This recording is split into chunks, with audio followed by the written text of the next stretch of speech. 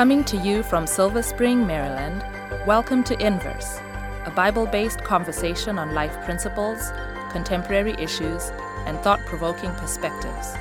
Now here's your host, Justin Kim, with Inverse. Hey, welcome everyone. This is Inverse, and my name is Justin Kim. We want to encourage you to go to inversebible.org and look at our Bible study guide that we're looking at for this quarter, for these 13 weeks. We are under the rubric of God First. God First. In the studio, we have Jonathan and Siku to my right. And then to your right, we have Dr. Sebastian Braxton. Aloha. I just gave him his doctorate right now. So thank you. Nice. I appreciate that. You can address him as Dr. Sebastian when you're writing an email address to him. Honorary. Honorary from JKU. I receive it. You receive it. Good. But we can take it back anytime we want. We're going to go to the book of 2 Peter, chapter 3, verse 3. So if you're out there, you have your Bibles, you want to join with us. And we're looking at different vignettes, different narratives of giving and of the giver. And this giving is so common today, but it's so rare at the same time. That's meant to sound profound. You may have picked up on the profundity of that comment. Siku, can you pray for us? Because we need the Lord's blessing here. Mm-hmm. Sure. Let's pray. Loving Father, we are so thankful that you have modeled what giving looks like for us. Amen. We pray that you would change our hearts so that we could surrender to you and become just like you as people who would be givers. In your name we pray. Amen. Amen. Amen. Jonathan, we're in 2 Peter chapter 3. Let's start from verse 3 to let's go to 9. Sure. Knowing this first, that scoffers will come in the last days, walking according to their own lusts, and saying, "Where is the promise of his coming? For since the fathers fell asleep, all things continue as they were from the beginning of creation. For this they willfully forget that by the word of God the heavens were of old, and the earth standing out of water and in the water, by which the world that then existed perished, being flooded with water. But the heavens and the earth, which are now preserved by the same word, are reserved for fire until the day of judgment and perdition of ungodly men. But, beloved, do not forget this one thing, that with the Lord 1 day is 1,000 years, and 1,000 years as 1 day. The Lord is not slack concerning his promise, as some count slackness, but is long-suffering toward us, not willing that any should perish, but that all should come to repentance." I'll pick up from verse 10. "But the day of the Lord will come as a thief in the night, in which the heavens will pass away with a great noise, and the elements will melt with fervent heat.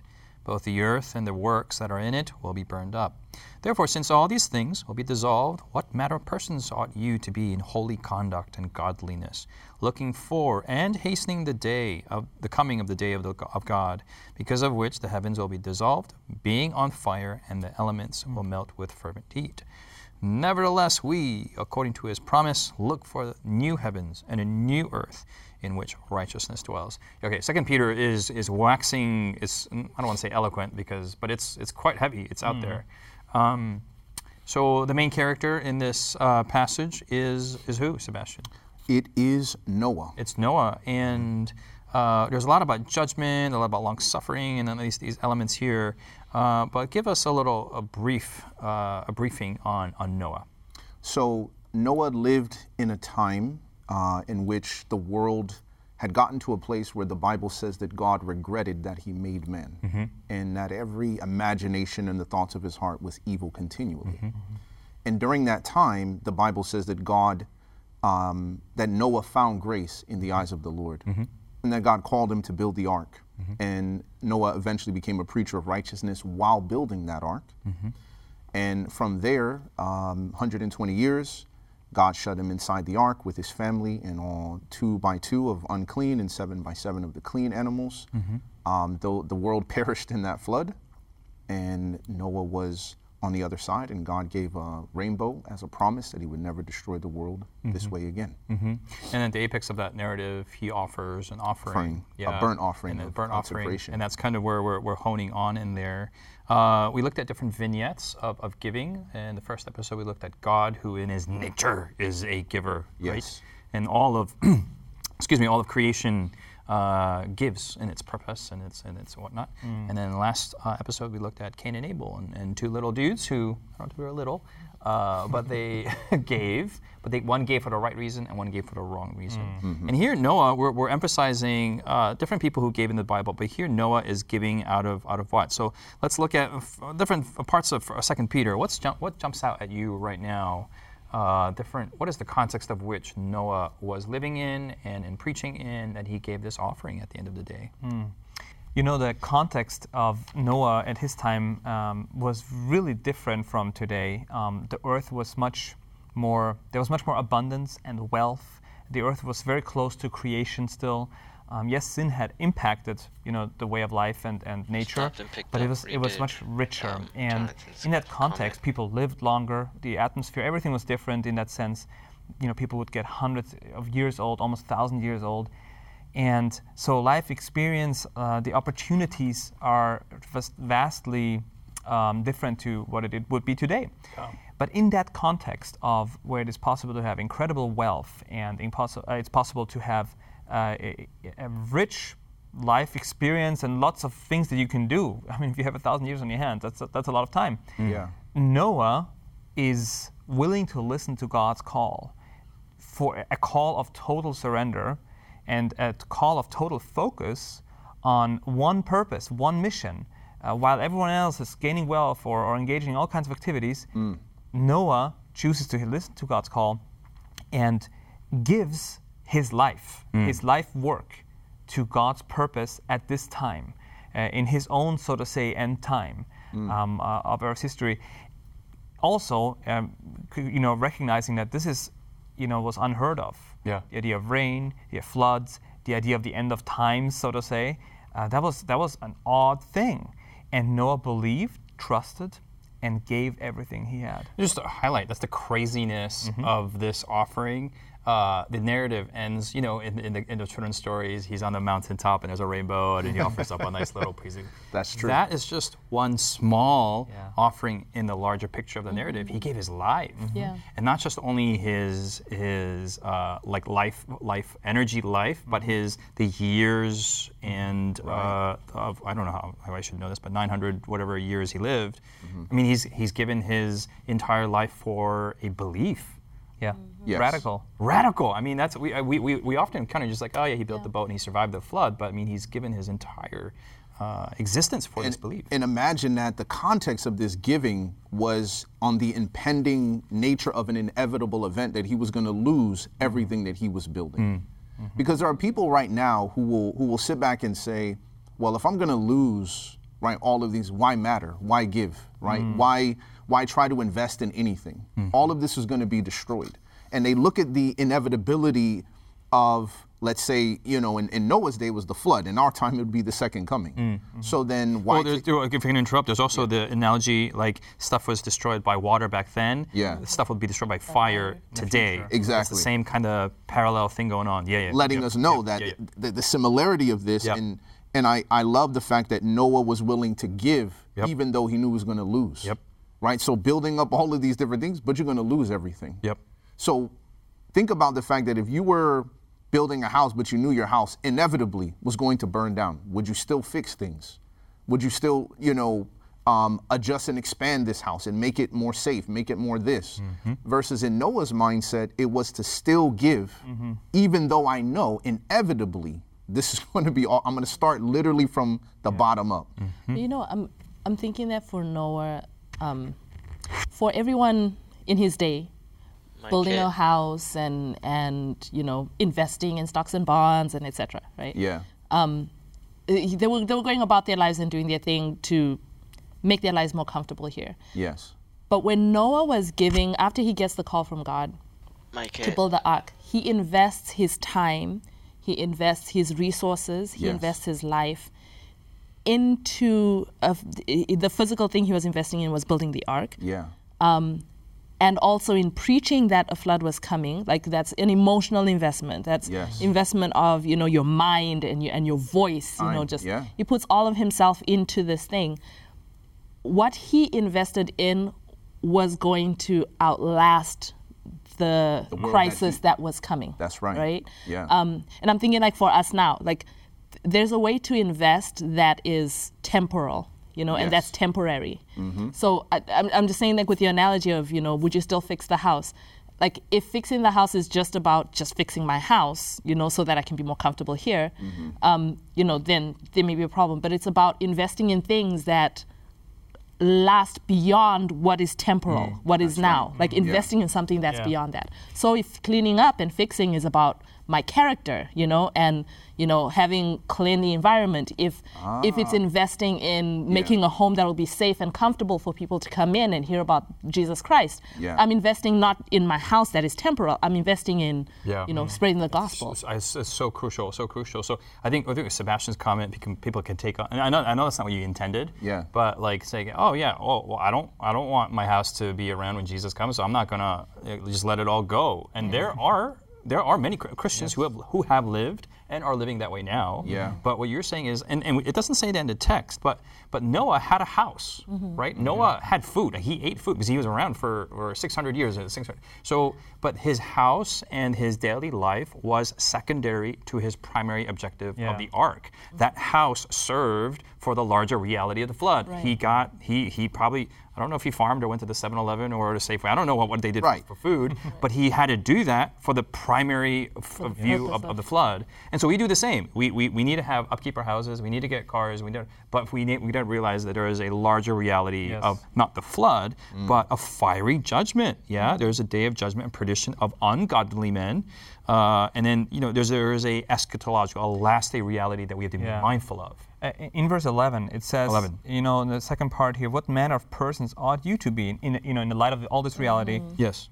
In holy conduct and godliness. Now, when you read this on the surface, immediately you might think, oh, okay, so that means following God's commandments, the 10 commandments, and being a good person. Yeah. And yes, it does mean that. Yeah. But I think holiness is much more than that. Holiness is harmony with God's will, and that includes present truth. That includes what is God's purpose and mission for the time right now. What there's a lot of things we can do as Christians, but there are certain things God wants us to engage in certain time periods of Earth's history, and we happen to live, in the end of times. So what is God's purpose for me today? Yeah. If for Noah it was in his end times, to prepare that ark, to be faithful with that responsibility that God gave him, and I really think it's something that can be a great motivator to know that God has a specific purpose for us today. Right. It is, yes, be a good Christian, care about people, but it goes beyond that even to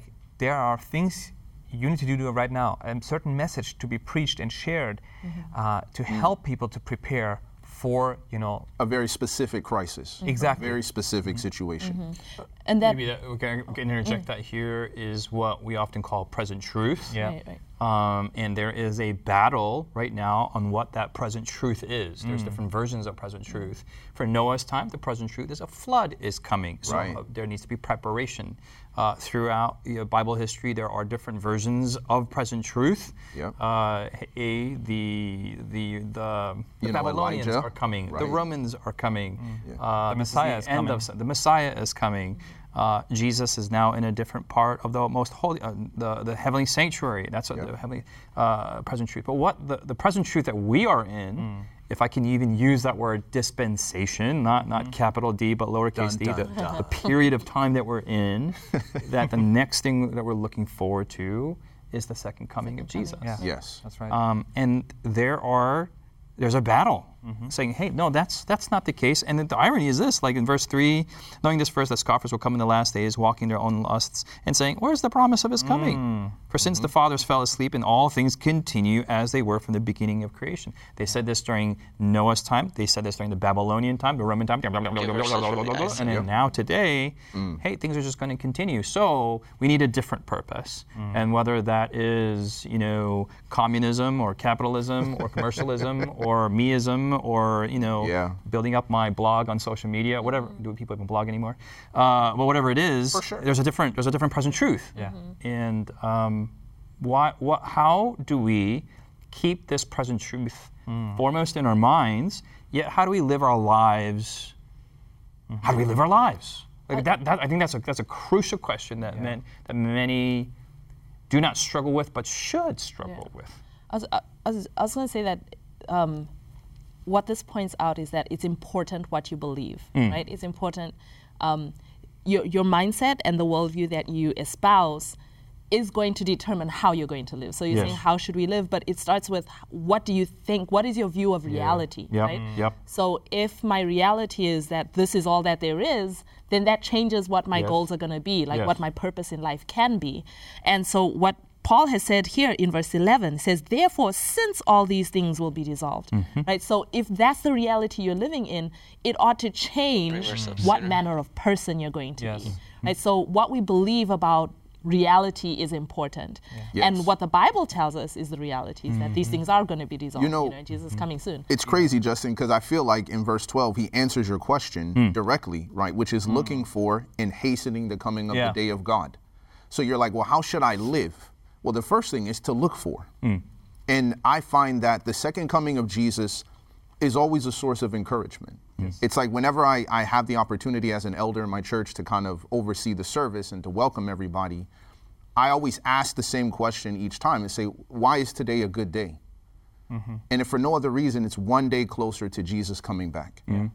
Right? And that in and of itself for me, no matter how bad the day, no matter how bad the things are going in my life, that's the thing that gives me hope to not give up, because I know that Jesus is coming back. And looking for that day, but then how do I live day to day is hastening to the coming of that day. How do I hasten it? How do I hurry it up? What does hastening mean? Break that down. Tell us more, because we don't use that word today. That's true. Hasten. Like, is that like, Well, it's essentially what is that? Hurrying it up, right? Hurrying it up. Right. Can we hurry the coming of the day of God? So that's Jonathan. That's a great question, and I'm not here to answer that. However, what I'm saying is this: experientially. But it says that. It says hastening the coming of the day of God. Correct. Jesus knows when he's going to come. Yes. Okay, he's God. He knows everything. Well, the Father. Father, right. And so God knows, and we do not know. Yes. We do know we are in the last days. Yes. And experientially for us, we can hasten the coming by living the lives that God has called us to live, by letting His Spirit, guide and direct us. The more we surrender to Him, the more we hasten His coming. And so if we engage in the purpose that He has given us, living these lives like Noah, this goes beyond, church attendance. This is all-encompassing. Noah did not quite radical. It is very radical. It's total surrender. Yes. And it is a total, we're talking about giving. It's giving everything for that purpose. And Jonathan, to further buttress your point, but yet take it another level, Noah didn't just build the ark, which would have been sufficient. Right? If Noah just builds the ark, which is what God called him to do, right, is in and of itself committing to preparing people for that day that the flood was coming. But he went another level and was a preacher to try to convince people of this. Righteousness. Yes. So when you think about it, people would say, oh, you're doing enough, Jonathan. As long as you're building the ark, you're doing enough. But in Noah's mindset, this hastening to the coming, that's not enough, right? The type of giver that he was and the level of gratitude that he had for what God had given him, that he found grace in his eyes, compelled Noah to build in the day and to preach at night, to preach in the day and to build at night. And his family was convinced of the reality of what he was preaching, though they were not there when the voice of God called unto him. And this tells us also the individuality that we must bring to our accountability to how we hasten the coming. It doesn't matter who's around me. Hastening as well. It's about I'm called, and therefore I'm going to look for, I'm going to hasten, I'm going to preach, and I'm going to build. And that will compel those around you, including your family. If we can just illustrate a little bit, we are expecting our second baby. And congratulations. Thank you.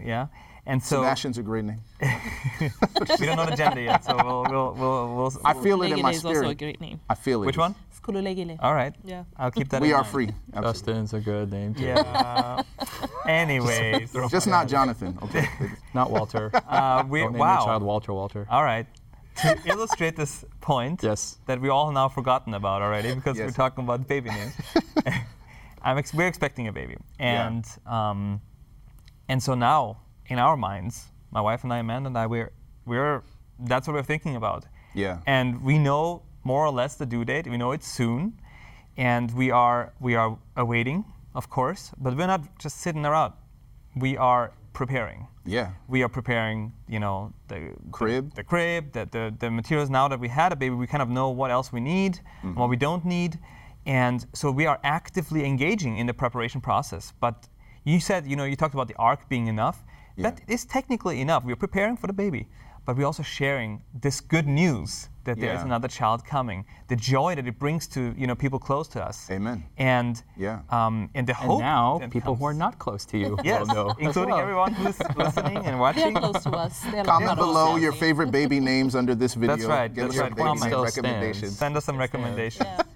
So the good news still goes out. That's right. And so there's to me that's a minimal illustration of this, but it is all encompassing, because if I see that only as a little aspect of my life, this child will not have a home to come home to. It will not be welcomed and cared for in the right and appropriate way. So in the same way, we are called to, as we understand this great hope we have, share it, prepare, and make it all encompassing, because it's not just, oh, God's telling you to do this. This is going to bring you incredible joy and fulfillment and purpose when you engage in this, in giving of your life to God's present purpose for your life. Yeah. Can I jump on his? You don't have to ask for permission, Siku. No, because we've been on this for a minute. This is women empowerment, So. Go ahead. Talking about hastening, and with the baby analogy, there are things that you can do to hasten the birth. The birth. Yeah. Oh, true. And red clover tea. Tell us, the raspberry tea? Raspberry tea. Yes, raspberry tea. Didn't you give Amanda some tea? I think I remember. Yes, I did. Raspberry leaf tea? Yes, raspberry leaf tea. Okay. There are things that you can do that can slow down or hasten the process, yes. Right? And I think the concept that I get here is, because there's a looking for, it's not just a knowledge of, but an anticipation of the event that's coming, right? So he knows that it's coming because God says so, and he anticipates its arrival, as in there's a desire for a preparedness for when it comes. So there's a looking for, and then there's a hastening. So I want to hasten to that day, and in that eagerness, it results in a certain type of life, right? Yeah. It results in a life of sharing, of doing the things that are going to get me most ready for that moment, and those around me most ready for that moment. And that eagerness, I guess, and that anticipation for what it is God has said is coming results in a certain type of sharing, and an urgency in the sharing. And so in anticipation of the second coming of Christ, which we know is a reality, there's a lifestyle that goes with it that becomes everything that I am, everything that I have is looking forward to this event that is coming. And so pouring my life into preparing for the second coming of Jesus in whatever capacity that I can becomes a natural outflowing of what's already internal, this innate desire to see him. And I hasten to that day. I want it to come, and I want my family to be ready to see him, and I want my neighbors to be ready to see him. So I'm going to do everything in my capacity to make that happen, so, self-sacrificially. Can we shift gears a little bit? Well, go ahead. No, you go ahead. So I was going to say, when you look in 2 Peter 3, in verse 5, right, he's talking about these scoffers, as you read, and it says, for this they willingly or willfully forget. But then he tells us in verse 8, but beloved, do not forget this one thing about how time in God in time. So you have on one level, he says, all things continue. He says, for this they willfully forget that by the word of God the heavens were of old, and the heavens standing. Forget. Say again? But don't forget. Right, but don't forget. Yep. So you see a big difference of what he's trying to encourage the believers, is that these scoffers are people who willfully forget a certain reality about the world, about the creation, and the history of the heavens. And this is the one thing he doesn't want us to forget as it relates to this promise of his coming. Let me you guys ask. I think some people may say, you guys are weird. Why? Jonathan's talking about Jesus' second coming is like a baby, it's good news. But we're talking about destruction and fire. Like, this is not a happy child. This is this is the end of the world that we're talking about. Right. And so, hey, we can hasten this disastrous moment in time. Let's look forward to it. Like, you guys sound like sadistic, weird Christians. Right. How do we reconcile, or how does Scripture reconcile? How are the two compatible? You know what? When we talk about a baby arriving, yes, it's beautiful that the baby is born. But to get there, I can testify, is not a pleasant... Yeah. You've had a lot of experience. I've had a little bit of experience. A little experience. Not any of the little secret. So the actual process of... the most. At this table, I've had the most. Yes. But the actual process of getting to the place where you're holding that beautiful baby, it's not a painless experience, right? Especially when it's near. Yeah, the entire thing, right? The anticipation of it and the experience of it. When Noah was anticipating the flood, when the flood came, it was disastrous. It was horrible. It was destructive. But when he comes out on the other side, it's a brand new world, right? Mm-hmm. Just fresh, everything growing green. So yes, the destruction of the world, the destruction experience is a horrifying thing, but it's kind of, I think of our first study, where out of that chaos and out of that destruction, then God brings out something brand new and beautiful. Yeah. It's almost like you have to go through that. Because of sin, we have to now break apart and destroy, and then God will build it up again and bring something brand new and beautiful out of that. So it's not anticipating the destruction. It's anticipating what comes out on the other end, the little baby that you're going to be holding in your arms. Just to emphasize, that's in chapter 3, verse 13. Yep. Nevertheless, we, according to his promise, look for new heavens and a new earth in which righteousness dwells. It's just something to think about, that when Noah was looking at post-flood, it's we think of Jesus coming in like heaven and glory and awesome stuff. I mean, that's what he was looking to, a new world, a new creation where there's no more suffering, no more sin, no more anything anymore. Absolutely. That's kind of where the focus should be at, not in the destruction. And that destruction isn't a bother when you look at the evil in the world. Yeah. Jonathan, we got a minute left. Sure. It's really, I also like the dynamic of faithfulness and stewardship. So Noah was faithful in that critical time, but because he was faithful in giving and in living for God's purpose, when he came out on the other side, the whole world was his. He came out and it didn't end with just, now everything's good and new.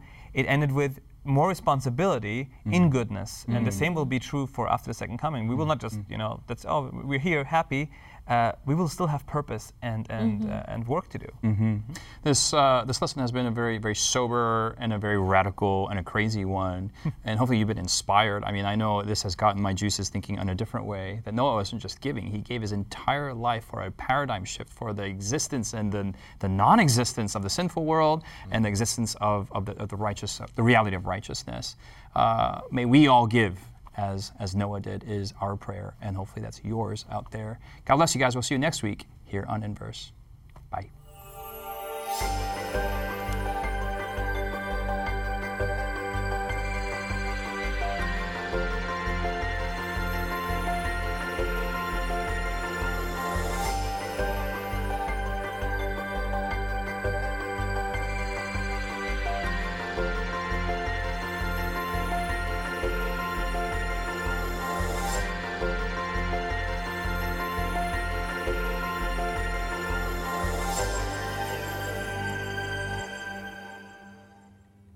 You've been listening to Inverse, a Bible-based conversation with Callie Williams, Israel Ramos, Jonathan Walter, Sebastian Braxton, Siku Dako, and your host, Justin Kim.